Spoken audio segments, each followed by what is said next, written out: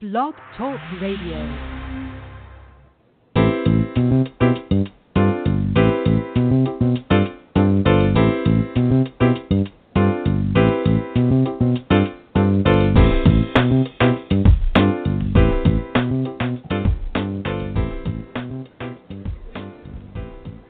This is the Perkins Platform, and welcome. This is a solutions-oriented talk radio show. Each broadcast, we dedicate about 30 minutes to explore contemporary issues and solutions in education leadership, and this is your host, Brian Perkins. This month, we have spent, or I should say over the past month, we have spent quite a bit of time talking to educators and researchers in a variety of areas about the impact that the COVID-19 pandemic will have in the educational sphere. And today we have with us planned is Dr. Paul Van Hippel.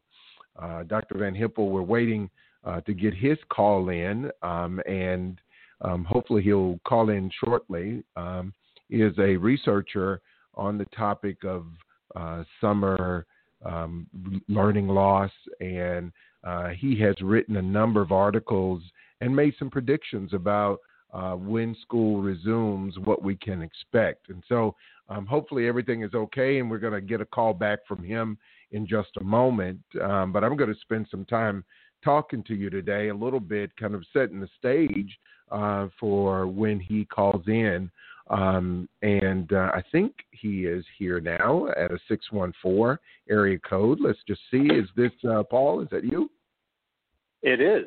Yes, I apologize for my late arrival. I was homeschooling.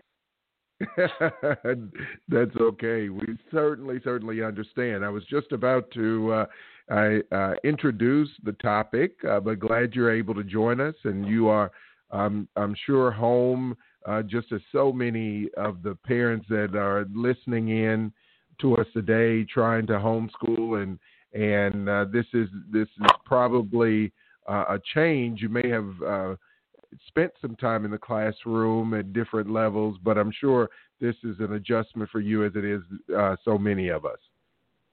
Yes, adjustment for me and adjustment for my child, yes. For sure.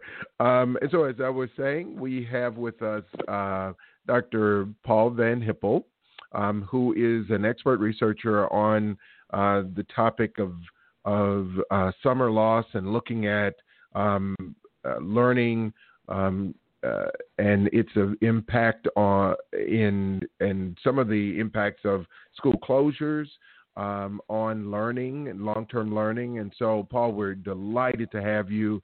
And to our listeners who have joined us again today, welcome back. And new listeners, we're glad you've joined us. And, I think in all fairness, this the audience about an article that you wrote that really sparked the invitation to have you come in about how will the coronavirus crisis affect children learning, and you answered the question in the title, Unequally. And I wanted to spend just a little time talking to you a little bit about this idea of you've put forward and you've made some predictions, but of what learning loss, how to read some of what we've learned before about learning loss and expect when children are out, and what to expect now that children have been out for at least 2 or 3 months. It will be before they get back into school. In the article, and for those of you who want to look it up, it's an article in Education Next. In the article, you mention that historically, school closures of this nature have an impact on children's success, and they're typically negative impacts.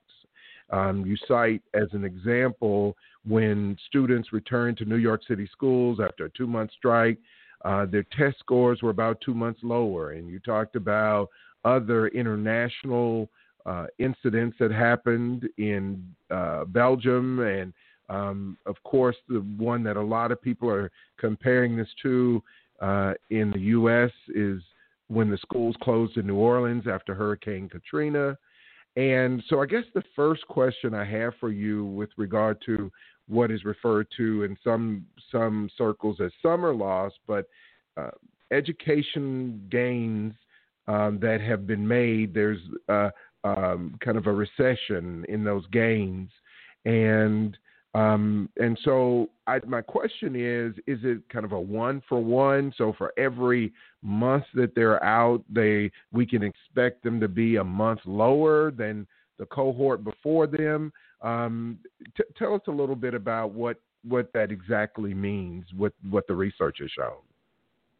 Well, I can speak mostly to the summer learning literature, and it's not very consistent, actually, what the findings from summer learning research are. The most pessimistic scenario is the one that you laid out, where kids go backwards as quickly as they go forward. So they finish the summer 2-3 months behind where they were when school let out in the spring.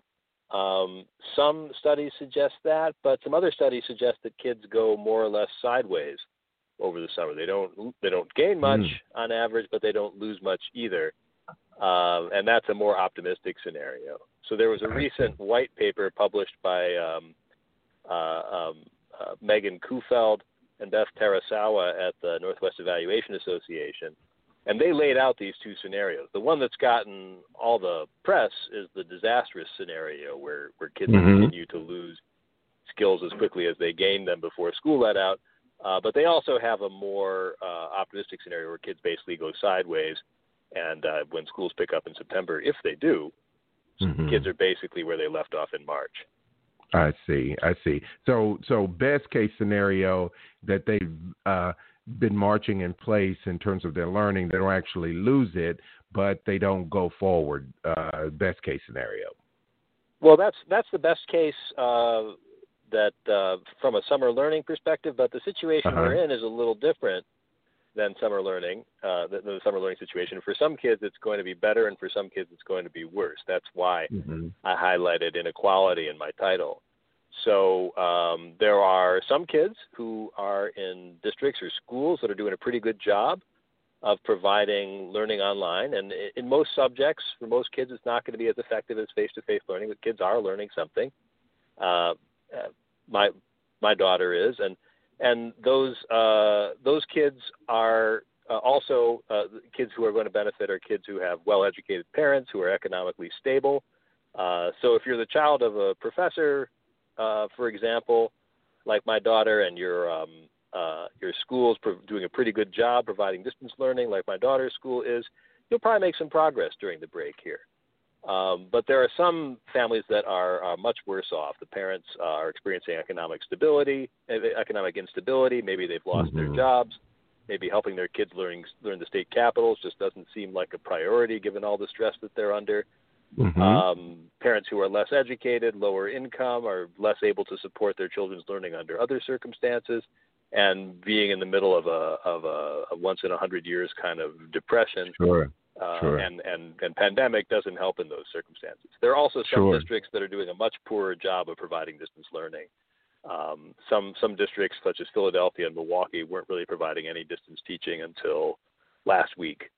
And so kids were basically out for 7 months. So there's tremendous inequality in how kids are experiencing these closures and how much we can really expect them to learn when they come back. Sure.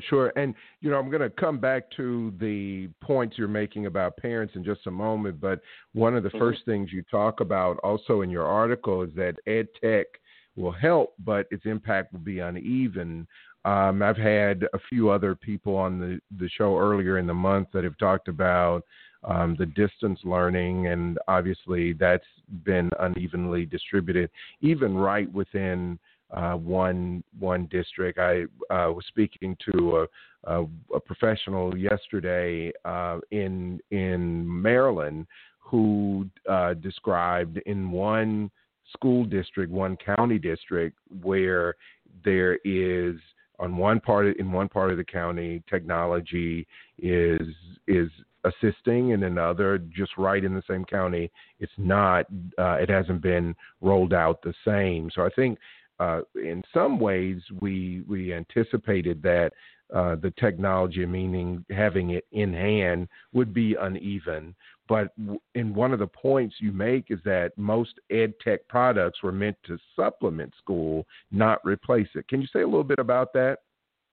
Right. Yeah. So, almost all ed tech products are meant to be a supplement, and we really don't have any experience with the idea that kids are just going to stop going to school and start using Khan Academy and Prodigy instead. This is just not something that these products were to do, and we don't know how well that they're going to work on that. We also are not terribly prepared for this break. If it turned out, if there was some way to foresee what was going to happen, and schools were given a few months advance warning to get some kind of distance learning plan in place, we'd probably be more effective. But we're really we got thrown in the deep end, and some districts were in a better position to respond than others. Mm-hmm. I see. And even with the kinds of products that are out there, it's not evenly distributed in terms of availability, correct? Different products are being used in different districts. Probably the number one variable is parents and families vary in how good their internet access has. About in a 2018 census survey, about 1 in 7 families didn't have any kind of internet access. It was 1 in 3 among poor families.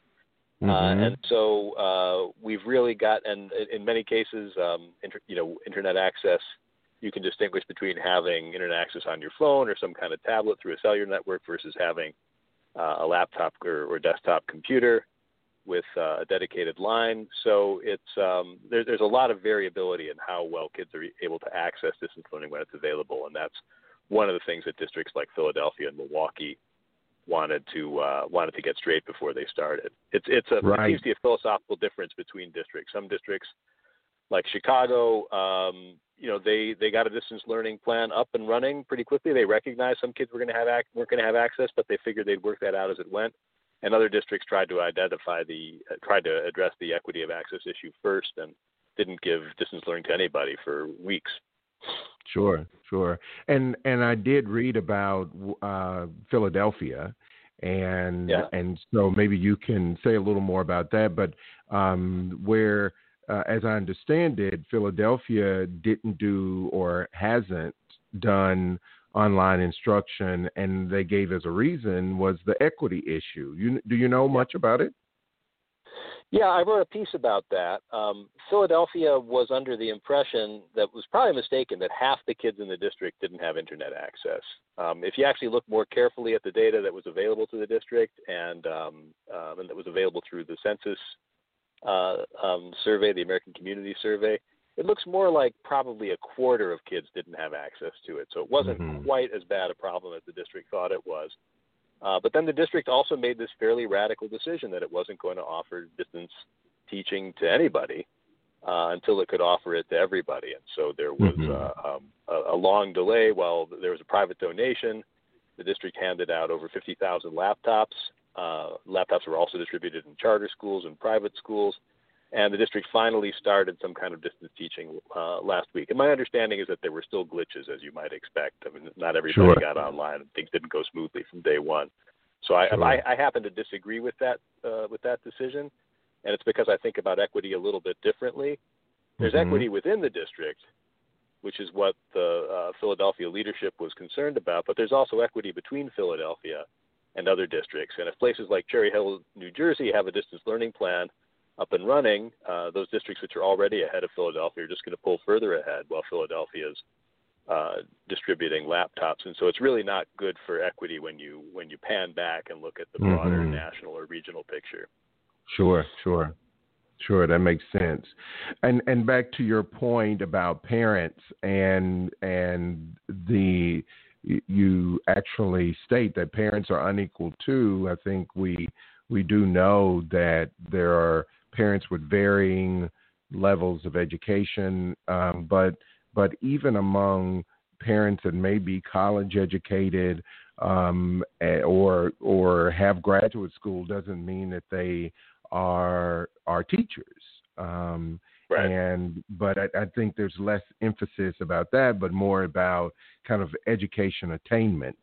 What do you think that's about? Is it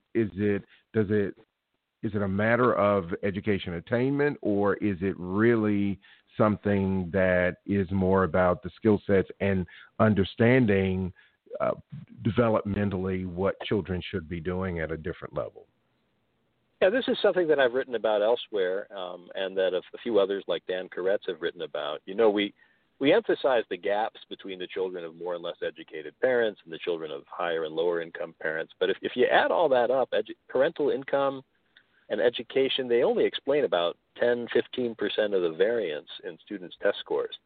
85% is unexplained, and it probably has to do with these human capital factors that are harder to measure: how available your parents are, whether they're whether they're able to present things in a way that seems accessible to a child, what the parent-child bond is like. Even among highly educated parents. I mean, if you may have parents who are emergency room physicians right now, they're super educated. Sure. They may not be that available to you at the moment because they're working so hard and they're so stressed out. So there's a lot of variables that go beyond, the traditional socioeconomic status that affect how well students are able to learn. Sure. And you referenced the Coleman report. It's fascinating how much changes, but how much is foundational to our understanding about education. And you referenced the Coleman report about the impact of families. And you say we're about to see what happens when we turn up the volume on families and it turns down on schools. Say a little more about that. I thought that was a very interesting statement to make.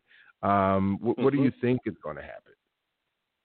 Well, yeah, so the Coleman report, just for those of your listeners who aren't familiar with it, it's a little bit of I viewed it as sort of the big bang in education research. It was a very provocative set of findings that came out in 1966 in response to a survey commissioned after the Civil Rights Act.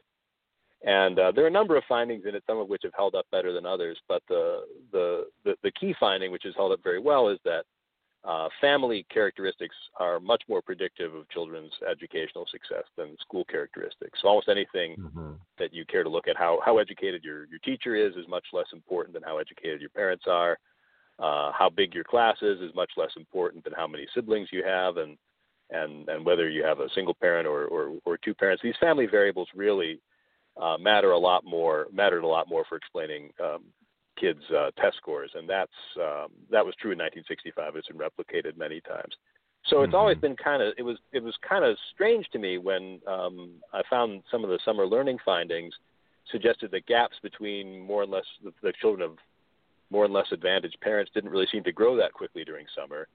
And as this crisis started to shape up, I realized that there was a big difference, which is that a lot of affluent families are not really trying to advance their children's reading and math skills very much over the summer. They're doing other things. What's happening now is different in that all families there's some recognition that they're supposed to be helping their kids learn, and some families are much more able to do that than others. So we're basically families that have the means, whether it's money or education or a knack for teaching, are being asked to use that. And families that don't have those resources are in trouble. In the meantime, schools are not compensating for those differences between families the way that they usually do. So the volume's way up on what families can provide, and schools have less of an opportunity to compensate. The volume's down on them. Sure. You've also referenced that in this talk that the summer loss research doesn't necessarily apply. Can you? Because I've also heard a lot of people making the comparisons. Can you say a little bit about why? Why is it that it doesn't really apply? Well, I think it's one of the closer analogies we have. The other events that we've had like this, like long school strikes in New York or Belgium, or or schools being shut down to a hurricane and on the Gulf Coast. Those are really the closest analogies that we have, but they're, kind of isolated points in time. The most general evidence that we have is this summer learning business, but summer is different.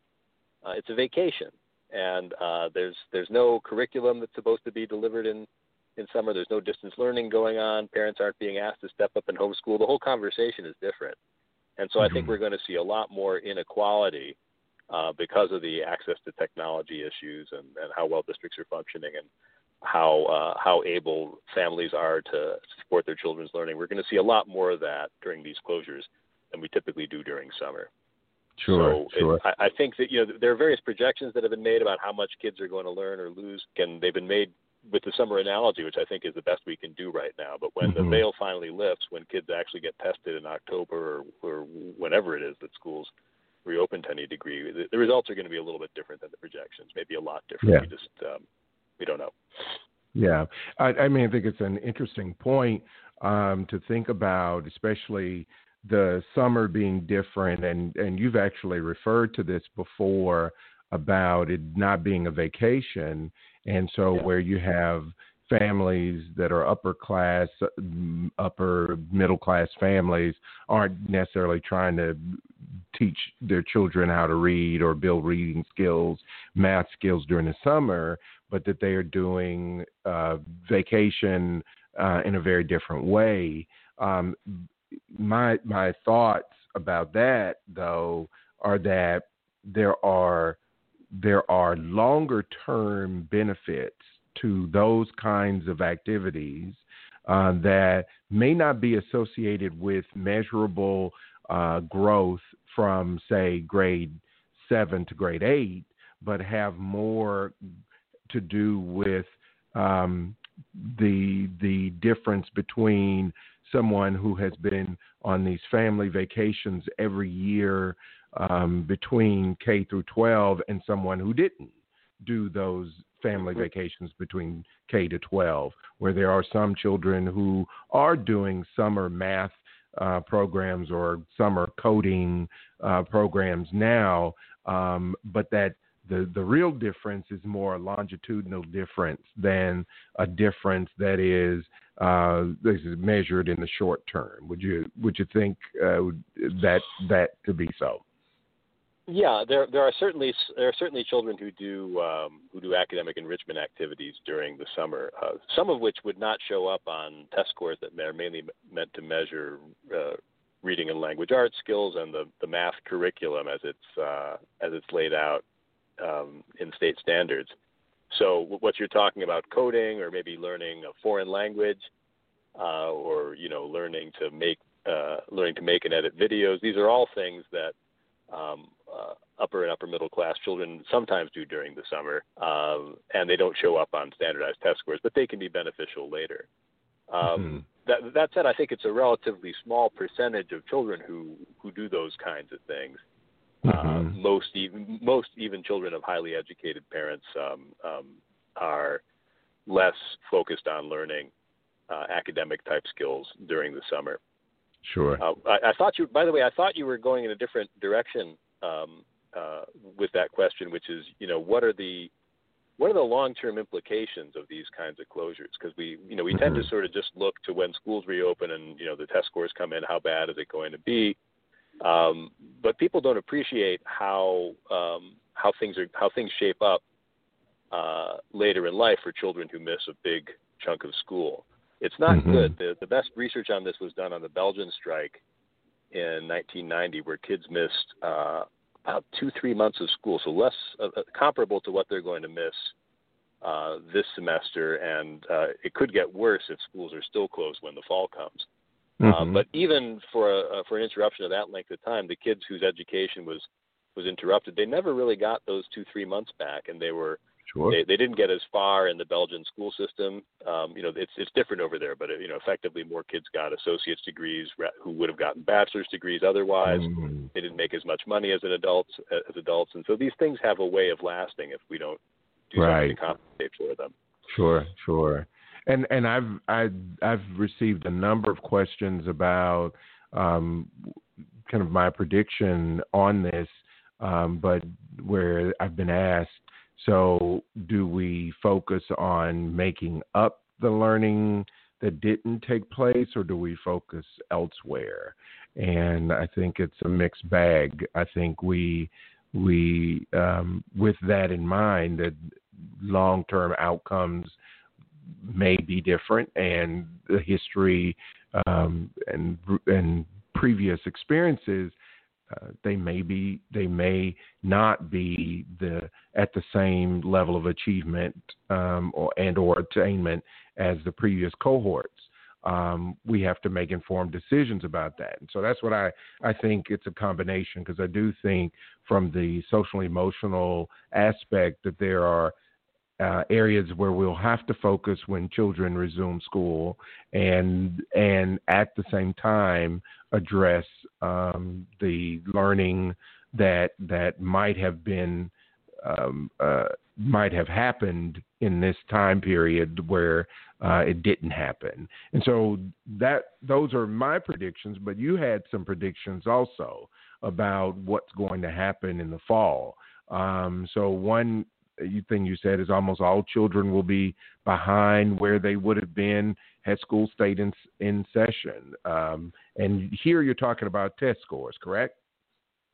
I was talking specifically about test scores, but those have longer term implications. And the other predictions that I made was that kids from less educated, was that there'd be more variation in test scores, so the spread between the highest and lowest test scores would be bigger than it ordinarily is, and some of that would have to do with parental education and family incomes and families' economic instability, but some of it would be harder to explain for the reasons we talked about earlier. And I also predicted that the kids who are in districts that have done more to offer distance learning, even if it hasn't been as good as they'd like it to be, will learn more than kids in districts that really haven't stepped up to the challenge as effectively. Sure. But it's, I think you alluded to this. We can see this coming, right? So maybe we couldn't see the pandemic coming as far ahead as we would have liked to, but we know what happens when kids miss months of school, and it's not good long term. And so we really, it's incumbent on us to learn the lessons of history and try to do something to make it up to these kids instead of just following them as an interesting test case to see how much worse things work out for them than it should have. Right. No, absolutely. Another prediction you had was that that more kids than usual would need to repeat a grade, especially in kindergarten. Why do you think so? Yeah, well, that's a simple. Michael Petrillia said that also. It's and several other people. I mean, if some kids who are going to be barely at grade level had schools gone through the end of the school year in late May or early June, they're going to be 2 months behind, and there are going to be kids who really didn't get what they were supposed to get out of kindergarten and are not ready for first grade. There are going to be more of those kids than have been than there usually are, and we're going to have a little bit of a challenge identifying them because there was no testing in the spring. So we're going to have to do once schools do open under any kind of circumstances where tests can be done, we're going to have to do some formative tests to really see where kids are and identify kids that need to repeat a grade. Mm-hmm. Mm-hmm. Grade repetition it's a controversial practice in some cases, but if it was ever the right thing to do, it's going to be the right thing to do for more kids than usual this fall. Sure. Well, I did like your suggestion that maybe testing can be positioned differently to measure where the children need to go in some ways, versus the way we have used it. And just this past week, earlier this week, on Monday, I had the president of the Council of Chief State School Officers on the show, and she mentioned that maybe, and even suggested that maybe we'll learn that the testing is not as important, or maybe we'll use it differently. I guess to that, I'd just say I'm hopeful, not optimistic. I mean, we've been around this a long time about what testing tells us and does not tell us, but it has not changed much about what we choose to do. This really unfortunate thing has happened in the conversation around testing, which is that there's been so much emphasis, really since No Child Left Behind, but it started before then, on using tests for accountability, and that you're trying to identify ineffective teachers and failing schools, and at the other end you're trying to identify teachers who maybe deserve a bonus or a raise. Teachers principals that deserve to be fired. And so this kind of stressful atmosphere has arisen around schools, but that's only one application of tests. They also have this important formative aspect, which is that teachers need and principals need to understand where their students are so that they can pitch instruction at the appropriate level. And that's really originally what most tests were for. We seem to have lost sight of that. I hear people talking about maybe just canceling standardized testing because it doesn't make sense to hold anybody accountable for anything under the circumstances. And I get that, but tests also have this important function of letting teachers figure out in the new school year who belongs in first grade, and among those who are in first grade, where should they start? So I hope that tests are used in that way rather than immediately reverting to the approach to testing that's got everybody's backs up. Yes, absolutely. Well, we're almost out of time, and I have one caller that has dialed in from 713 area code. Caller, you there? Yes, I'm here. Okay. I really appreciate this topic today. I guess my question is, when you talk about all these wonderful topics, we can't help but to think about Brown v. Board, about equal or separate, and we know that some districts have just completely dropped the ball on this. So at the end of the day, my question is, how do we hold those districts accountable? Because to some extent, those districts are accountable for the gaps that are being created with those particular students. So who's going to be the voice for those kids in those type of districts? Yeah, there's data being collected. At the moment we mostly have journalistic accounts of how well this district is responding or how much this other district is delaying. There are data collection efforts that are going to pull in information on how every district in the United States has responded, at least at a kind of course level, about how long did it take before they stopped just distributing PDF worksheets online and started really delivering online education. And then we're going to be able to relate that to where those districts' test scores are versus where they could have been. I think it would make sense to hold some of those superintendents and other leaders accountable who did not do everything they could to make sure that their students continued to learn during the closure. Sure. I agree. 100%. Well, listen, thank you caller for your question. And Paul, I want to thank you for joining us today. I know, and especially that you have, I'm sure, your own work, but you also are teaching today, and so I certainly appreciate you taking time to be with us and sharing your expertise with us. Just want to also let listeners know that on Wednesday, a week from today, on May 20th, another show we have at 2 p.m. researchers from the Northwest Education Association who do research on a related topic that also with Paul on learning loss. That show would be about expectations for the future and what educators can do to mitigate the time that has been lost with our students. So we hope you'll join us for that show on Wednesday, the 20th. So, Paul, again, thank you for taking the time out.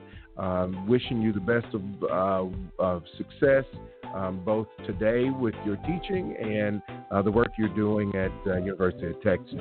And so, to the listeners, next time, go well, stay well. Take care.